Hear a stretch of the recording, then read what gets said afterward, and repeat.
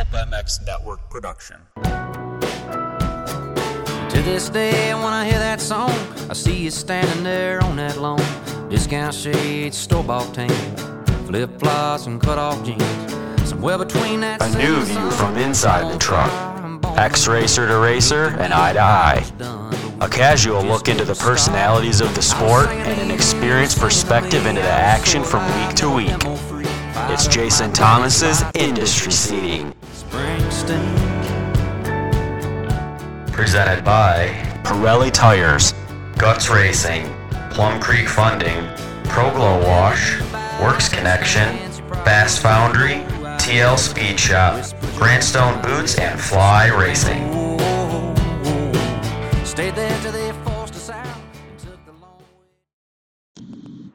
Welcome to the Industry Seating Podcast. My name is Jason Thomas, and it is May, 28th or something like that. It's Sunday. I know that. We are on the backside of the opening round of Pro Motocross at Paula.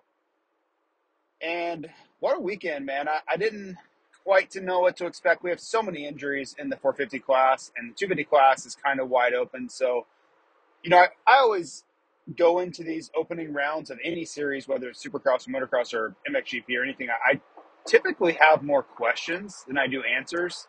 And I think most of the riders in the classes kind of feel the same way. They don't know exactly where they're going to fit in or where their fitness is or where their preparation is. So it's really a kind of a fact-finding day for everyone. And typically, if you go into the opening round of any series thinking you know exactly what's going to happen, you usually look like a fool. That's just a basic rule that I've come to find truth in.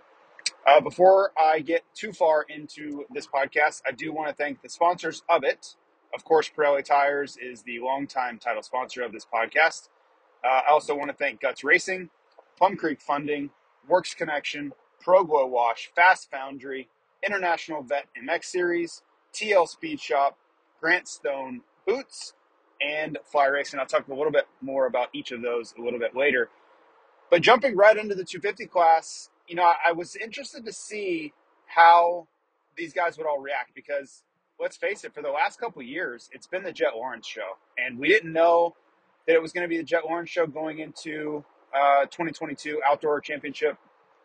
But the 2021, but he kind of took over and he dethroned Jeremy Martin at a few races, beat Justin Cooper for the championship, and started to establish himself as this alpha dog in the 250 class. And, 2022 was more of the same as Hunter, his brother Hunter challenged him at times, Joe Shimoda challenged him at times, but, overall, honestly, for the last 2 years, it has kind of felt like Jet was the guy. And I think even in the psyche of the rest of the field, they had to start accepting that too. And whether they wanted to or not, maybe they were in denial. It just started to kind of be that way. And you never really know when the turning point is, but I think it's a subconscious thing where they're just like, yeah, man, I don't know how we beat this guy. He's so young and so good, and he just keeps getting better. That's the problem is, you're for Jet, he's racing a bunch of veteran guys who are kind of established and they have their patterns and their strengths and weaknesses. Jet's only getting better from here, and he's still maturing and getting stronger mentally and physically and perfecting his racecraft and all these things. So it's pretty wild to think that we haven't seen the best of Jet yet. And I was talking to some industry people, like really smart people that I trust their insight, and I listen to them when they talk, and they're like, man, if you're wanting to win in the 450 class, you better do it now, because think about what Jet could look like at 22, 23, 24, 25, like the prime years of his physicality, that mesh point of when you're mentally and physically peak at the same time. And it can be different times for everyone, but I think everyone would agree that range from like 22 to 26 or 27, you're at your best mentally and physically. Maybe mentally you're better later on, but the physicality has diminished.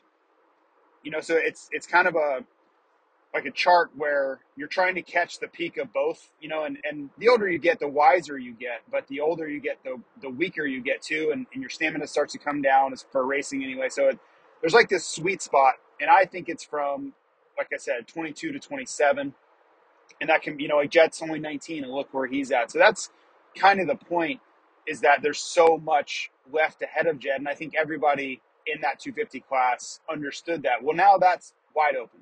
There's a vacant hole there, and everybody from RJ to Hunter to Shimoda to Kitchen to whoever, take your pick, Justin Cooper, of course, any of the protagonists in the 250 class are all looking at that spot going, now's the time. Like, I have to do it now because the door's finally open again. And so they were all scrambling for it. And that's why you saw these guys like just going full send this weekend. And at the end of the day, Hunter came out on top. And I think Hunter was the favorite going in. I said it before the race. I said it on Saturday. I will say it after the race. I think he is the favorite to win this championship for many reasons. I think he is the best we've ever seen him. He was almost second in the championship last year. He was one of the only ones to really challenge Jet heads up several times. Like, he could go toe to toe with him, match fitness, match speed. And yeah, he's just been building up to this. He's coming off the best season of his career in Supercross. And you could see the momentum building for Hunter. It's the longest stretch he's had of being healthy. And it just feels like his time. Now, he's going to go out all summer and do it. But if it's just on paper and you're just able to take out the variables of injury and these other things, yeah, I think he's the guy that's going to be your champion at the end of this series. So we'll see how it all plays out. But so far, through one round, that 3-1 score was enough to get it done. Now, there's a ton of other guys to talk about in this class. I think Justin Cooper underperformed a little bit. I expected more. Now, it wasn't a terrible day, but 5th overall is not what I think he nor his team had drawn up. Remember, he took off a lot of the Supercross series to prepare for this. They made, I don't want to say a hard decision, but a strategic decision to walk away from Supercross, where he was doing well in the 450 class, and go practice motocross for months on end, just day after day after day of preparing for motocross, because they knew exactly what this was. They knew Jet was gone. They knew the door was wide open. All the things that I opened the show with, that's why they did it. They knew that a championship is on the table, and it still is. It wasn't like he threw it away or anything. Like, look at last year. Last year was awful at the opener. He was not prepared at all. I just thought he would do better than this. And I watched him in time qualifying, and he was absolutely electric. His 2:21, and up until the last lap of the 450 session, was the fastest lap of the day. Like, it was incredible. And I watched every corner of it, and he was on rails. So after watching that and knowing his starting prowess and all these things, I'm like, he's gonna be right in this. He's probably gonna be first or second today, and it's gonna be a battle all season long. And I don't know if it was the starts or he just wasn't as comfortable on the track or what, but he wasn't that same guy. He just didn't have the fire in the motos. He didn't have that raw speed on the opening laps that, has kind of been his calling card for years. And he's going to need to find that. He does not want to let Hunter Lawrence get a big lead like he did in Supercross and try to reel that back in. So look for him to bounce back at Hangtown. Hangtown's a better racetrack for him. He's historically been fast there. You go back to 2021, the finale, he was just amazing there. So I think he'll have a much better weekend next weekend than he did this weekend. But it was puzzling. I expected more, but we'll see. Joe Shimoda, decent weekend. Remember, he won the final moto at Paul last year by 30 seconds. And we saw flashes of it. He just needs to kind of put all the pieces of the puzzle together. Had a crash or maybe a couple of crashes. Just wasn't a perfect day. And for Joe, he is not going to be able to have those days. He's going to need to start this series faster than he did last year and establish himself early, because that's what he did last year. He let everybody get out to this huge lead, and then he tried to reel it back in with these incredible rides down the stretch. But to be champion, you've got to kind of be there all year. Even though the door is open and there's going to be a ton of parity, you need to be your bad days need to be third and fourth. That's really the point. And he did nice damage control. For Joe, I just think he needs to smooth out the rough edges a little bit and find a way to be immaculate, right? And it's hard to do. It's not like it's just easy. Oh, perfect. Yeah, great. Go out and win all the time. I understand how difficult that sounds, But if you want to be champion, that's the kind of things you have to do. Like, look at Hunter. Like, he overcame adversity just like Joe did in the first moto. But then the second moto, he rips a hole shot and has a really easy moto. And that's kind of the kind of days we're going to need to see from Joe. RJ Hampshire. What a fantastic first moto. That is, and I've mentioned this on the broadcast. I mentioned on the Racer X review. RJ told me straight up at Denver, like, I think I can win the championship. And I took it for granted because I hear that all the time. Like, all these guys all say it. And I shouldn't have. I should have given that more credence at the time. But he showed us in that first moto what he's talking about. Like that, he showed us the feeling that he had. He's like, the bike is so good now. This is what he's telling me at Denver.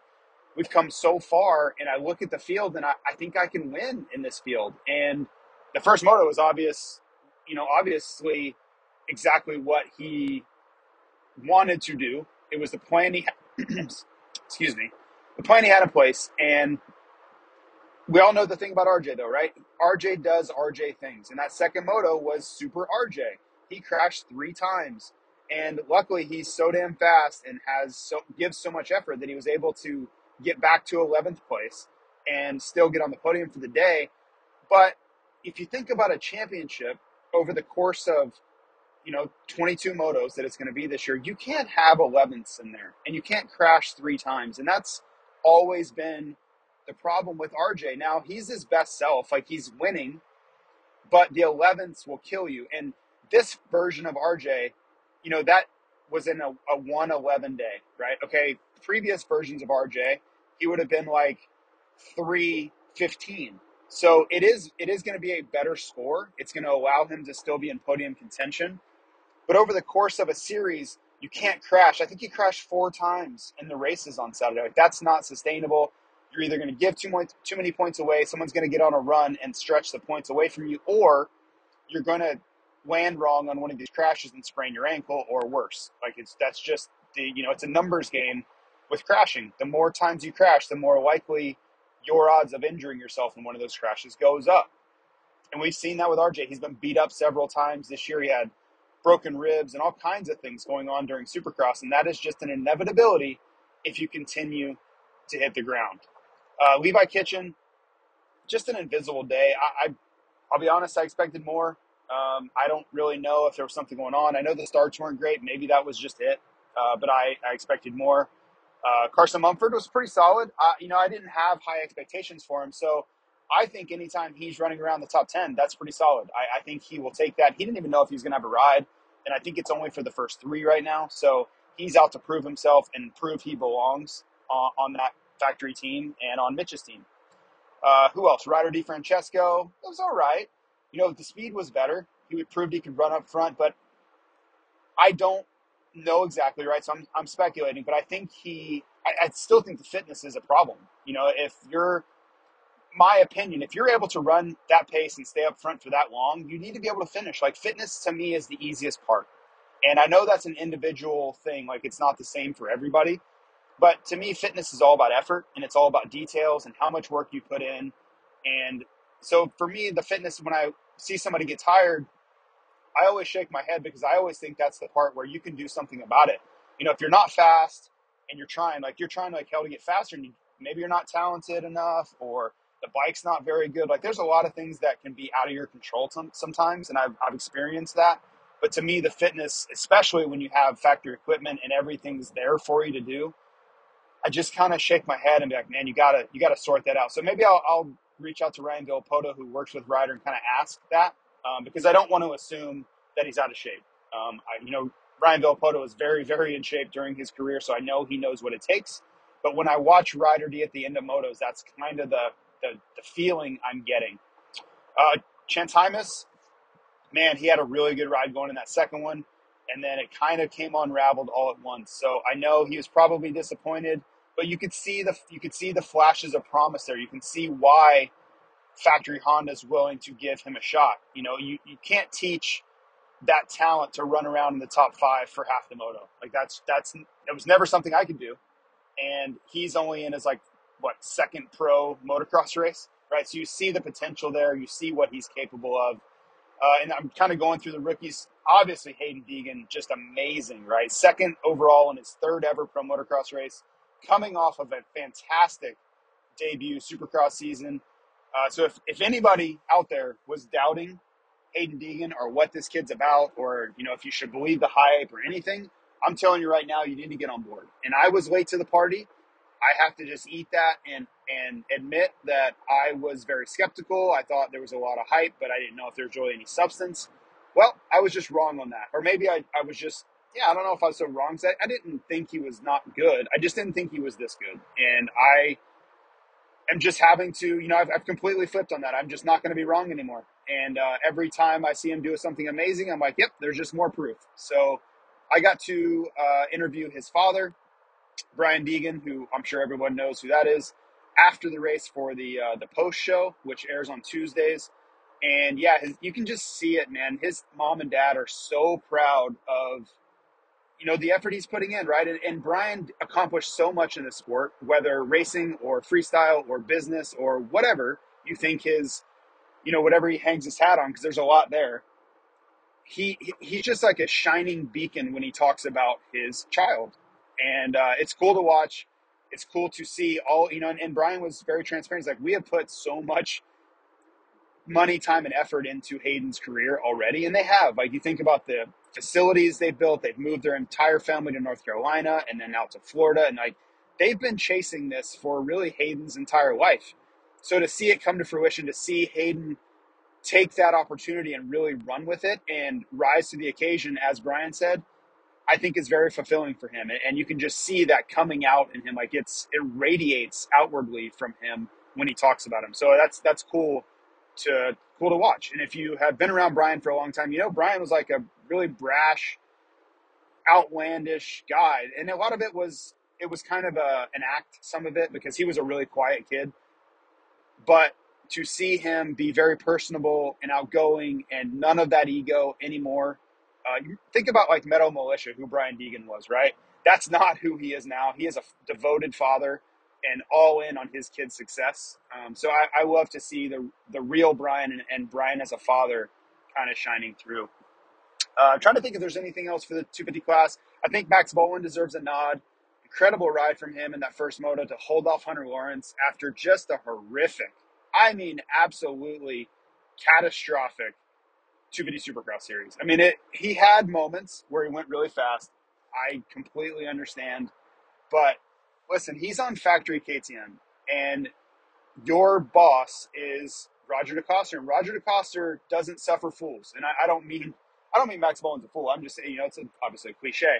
But you can't mess around. Like, you have to perform. I don't care if you're Cooper Webb or Max Bowen or Ryan Dungey. It doesn't matter. You are paid to perform, and that team does not mess around. Like, it's just what it is. And when you go there that you've got to get it done. End of story, period, bar none.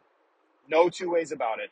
And he was not. He simply was not. So this type of ride's big for him. I don't know what the future holds. I don't personally believe they're going to bring him back to Red Bull KTM. I don't know that. I probably shouldn't say that. But that's what I believe.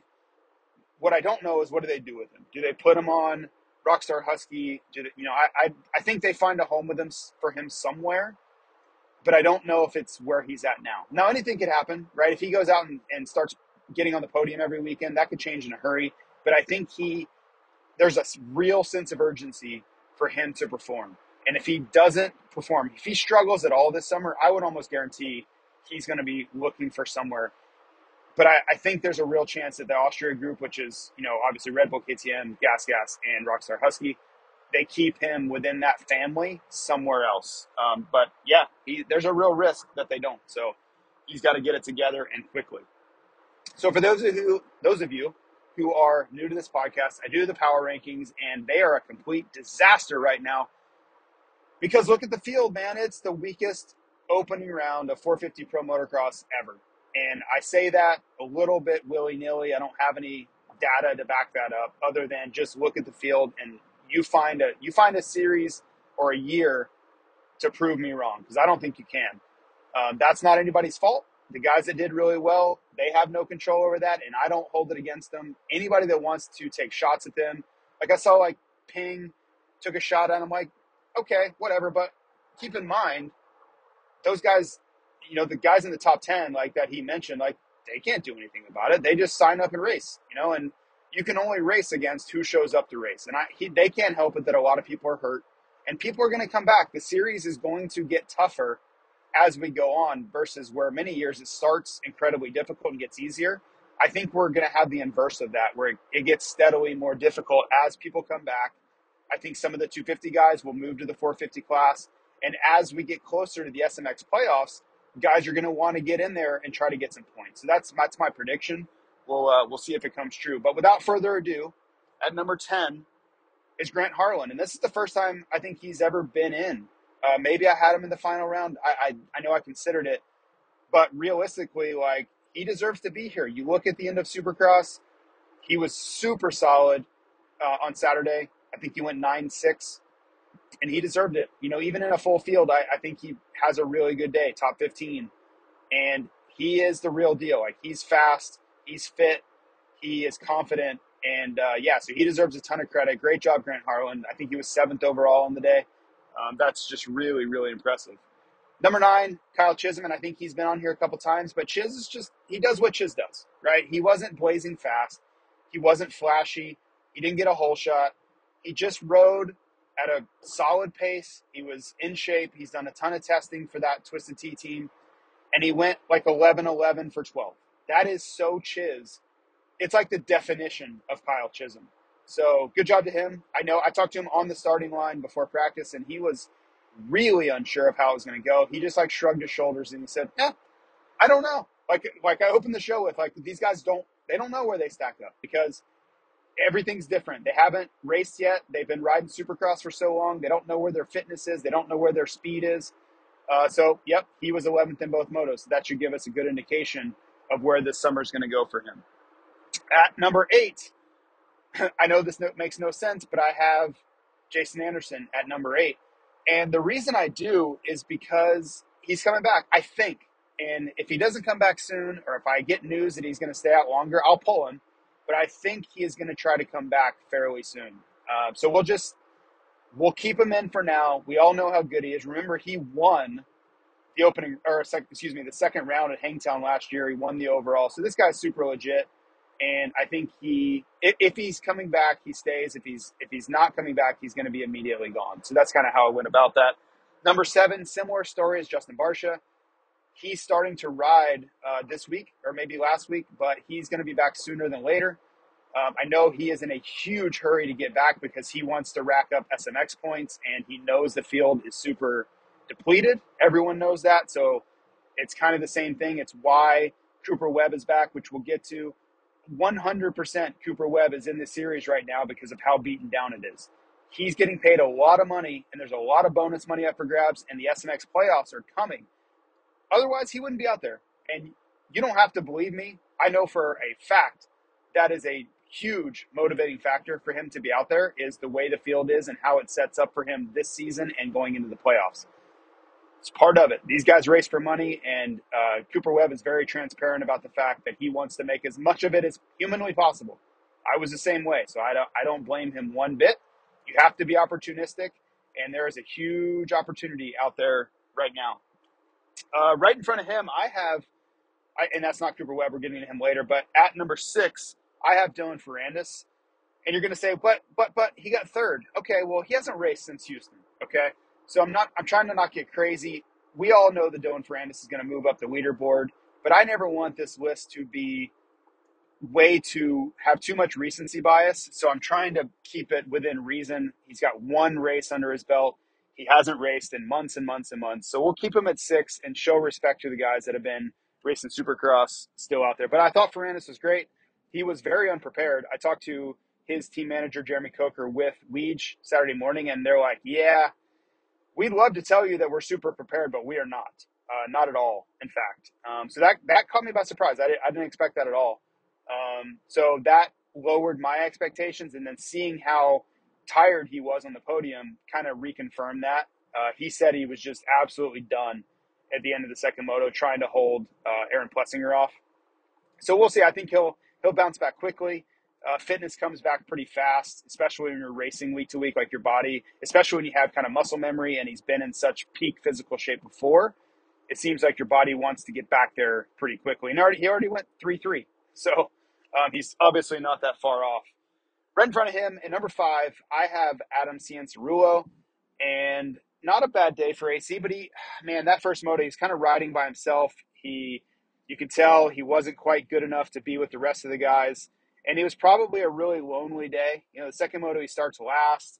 And just, I don't know, he was fighting to pass through guys, but he didn't look like he was having much fun. To be completely honest and transparent, he looked like he was just kind of going through the motions out there. He was fast in practice, don't get me wrong, but in the races, I don't think he liked the track. I don't think he was having a whole lot of fun. So we'll see if he can get better. I think a lot of the tracks that are upcoming will suit him a little better.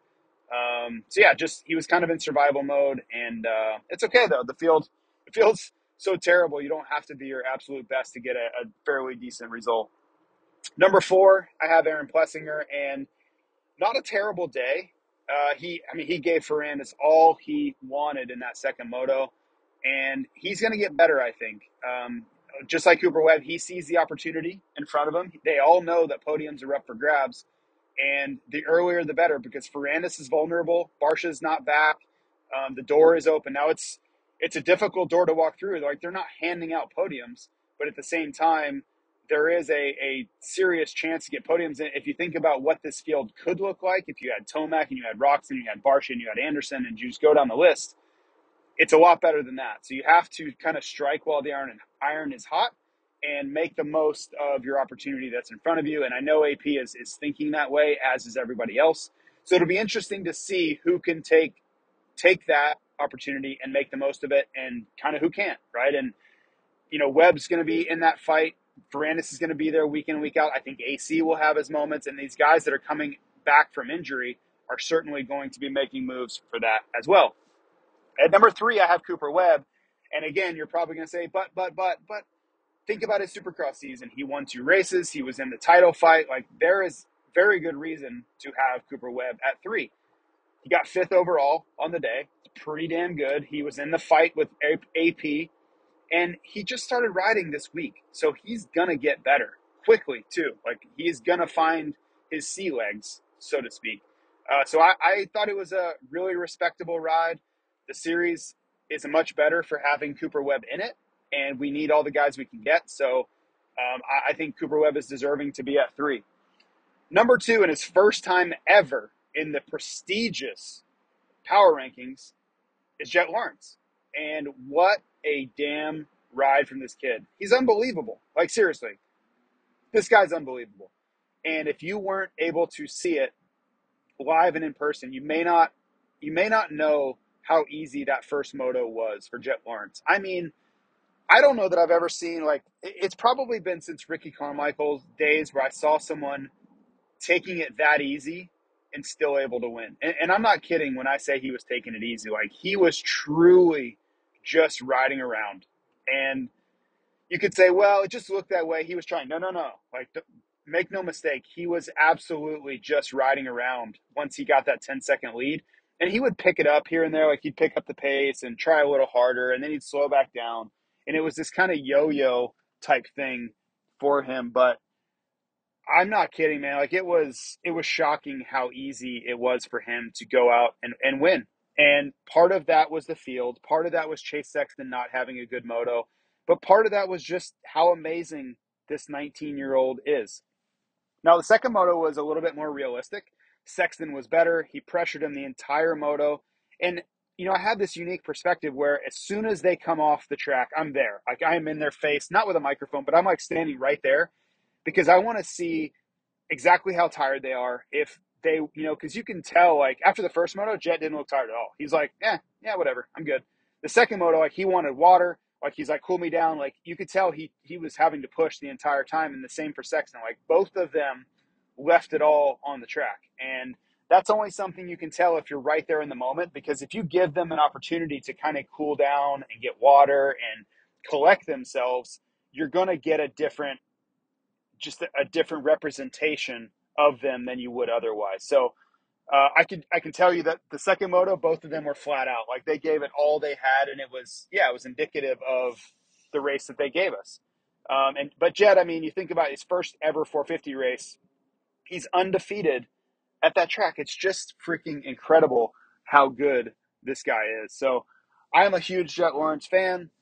Like not even so much like as a person. I kind of don't care. Like he's fine. He's nice to me ish. I don't think he really cares whether, about me or not. That's fine. That's not up for him to do. I don't think he loves the media so much, which is okay. I get it. Like they have a lot of things being said about them and people criticizing every single thing that they do. I get that. But I am a huge fan of that guy. So he's going to give us a lot of incredible things to watch. And really the only thing that you can hope is that he doesn't dominate so much that he makes the racing boring for a decade. Like that's really the main hope. Otherwise, there's a lot to love there. So I hope everybody buckles up because that kid is the real deal in every way possible. I mean it in every sense of the word. He is the absolute real deal. So I have him at 2. I don't know how long I can keep him there. Like if he goes on a run, I don't know how long I can hold off of putting him to the top. But at number 1, as you would expect, I have Chase Sexton. And he deserves to be here. He's your Supercross champion. No, he didn't win, but he was damn close, right? If he had passed Jed on the last lap there, he wins the overall. And yes, we still talk about Jed a ton, but their narrative changes a little bit, right? Chase would have found a way to get it done. In the end, he didn't. Jet won, and deservedly so. But what a ride and what a bounce back way after, I would say, a pretty difficult first moto. He just didn't look good. He had a huge crash in practice. And I think everybody was scratching their head a little bit going, uh-oh, like that's not a good way to start. He really had nothing for Jet at all. And you don't want to start off the series basically with nothing to show against Jet. Like that's just not how you want to kick this thing off. But to his credit, he bounced back. He gave Jet a fight. And that's what we really haven't seen many people be able to do. I was trying to think of another time, Hunter's done it, Kitchen's done it, but there have not been many opportunities for people to really go toe to toe with Jet and be able to match pace or better it. And I think Sexton has the talent to do that. And maybe Tomac would have as well. But that's really what I want to see. I want to see Jet push to his absolute limit and see where that limit is.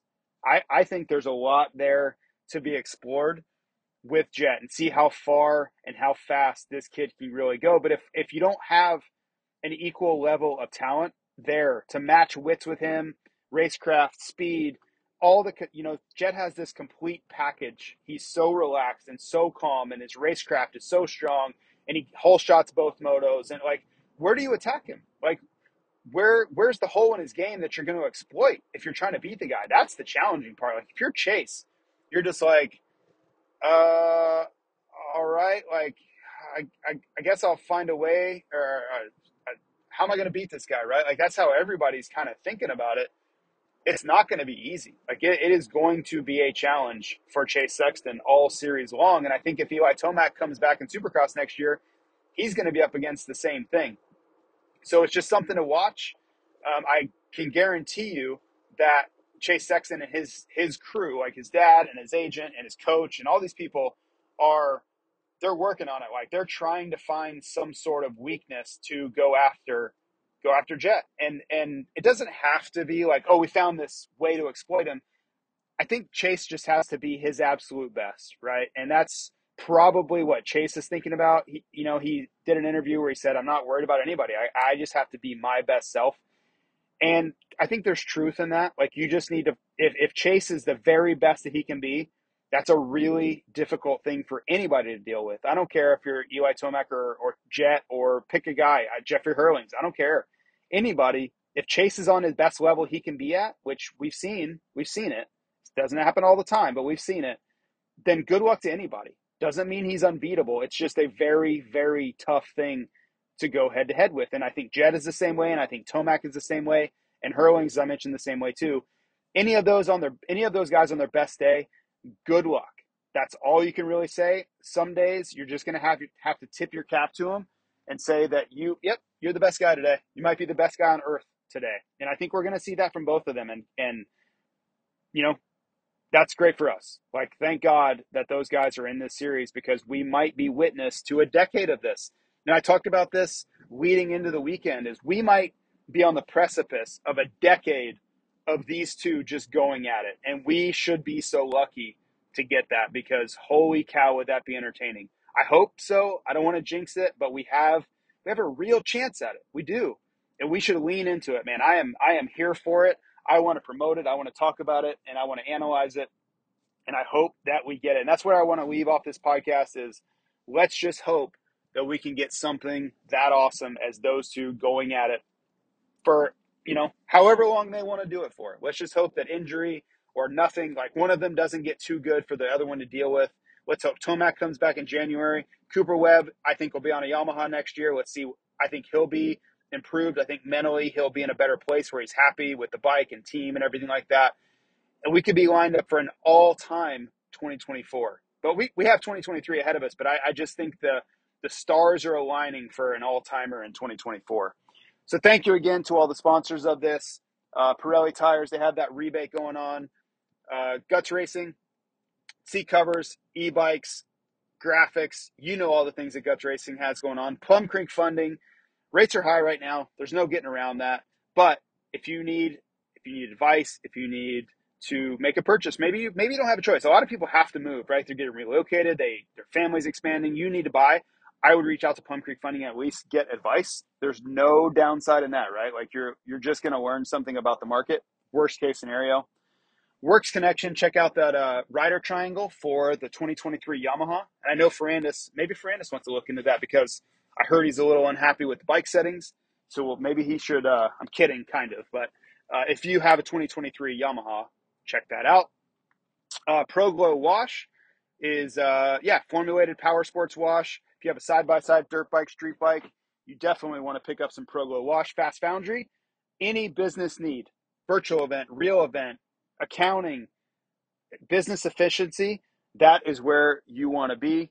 International Vet MX Series, you can go to oldtimersmx.com to find out more. They actually have an event going on at Hangtown right now. They have a race going on. If you're not there, you are missing out, because that is a great series. It's all about getting track time, and they cater to the 30 and up crowd. They have a live music at night. They have all kinds of great things going on. It's a great series. You get lots of track time. You don't have to deal with all the mini bike crowd and everybody there trying to make a name for themselves. It's about good times, good riding, good tracks, and it's a great thing that those guys have going on. TL Speed Shop, Wickenburg, Arizona. Power Sports Vacations. It's side-by-sides. You can do all kinds of custom rides, and they have it all set up for you. Jason Cobb and the crew, you can go to tlspeedshop.com to learn more. They have trophy trucks, side-by-sides. You fly in. It's a one-stop shop. They have everything dialed in for you, and they take care of everything. And it's a great, great project. It's not a project. It's like a destination getaway that they have going on. Grantstone Boots. I have their sneakers on as we speak right now. Great product. Go to grantstoneshoes.com, or I think it's at Grantstone on Instagram. But you can check out all their products there, and that company has come so far with such a beautiful product, a line of products, actually. And last but not least, Fly Racing. Thank you to everything that they do for me. They make my life much better, and I love to represent such a great company. Their ideals line up with mine. They have a great product. They have a brand new website. Check that out, flyracing.com. It's much more functional. You can find anything you need there. 2022 product, 2023 product. Go to Fly Racing USA to see all of our athletes and products there as well. And that's it. Thanks to everybody for being involved. We will talk to you after Hangtown for round 2. See ya.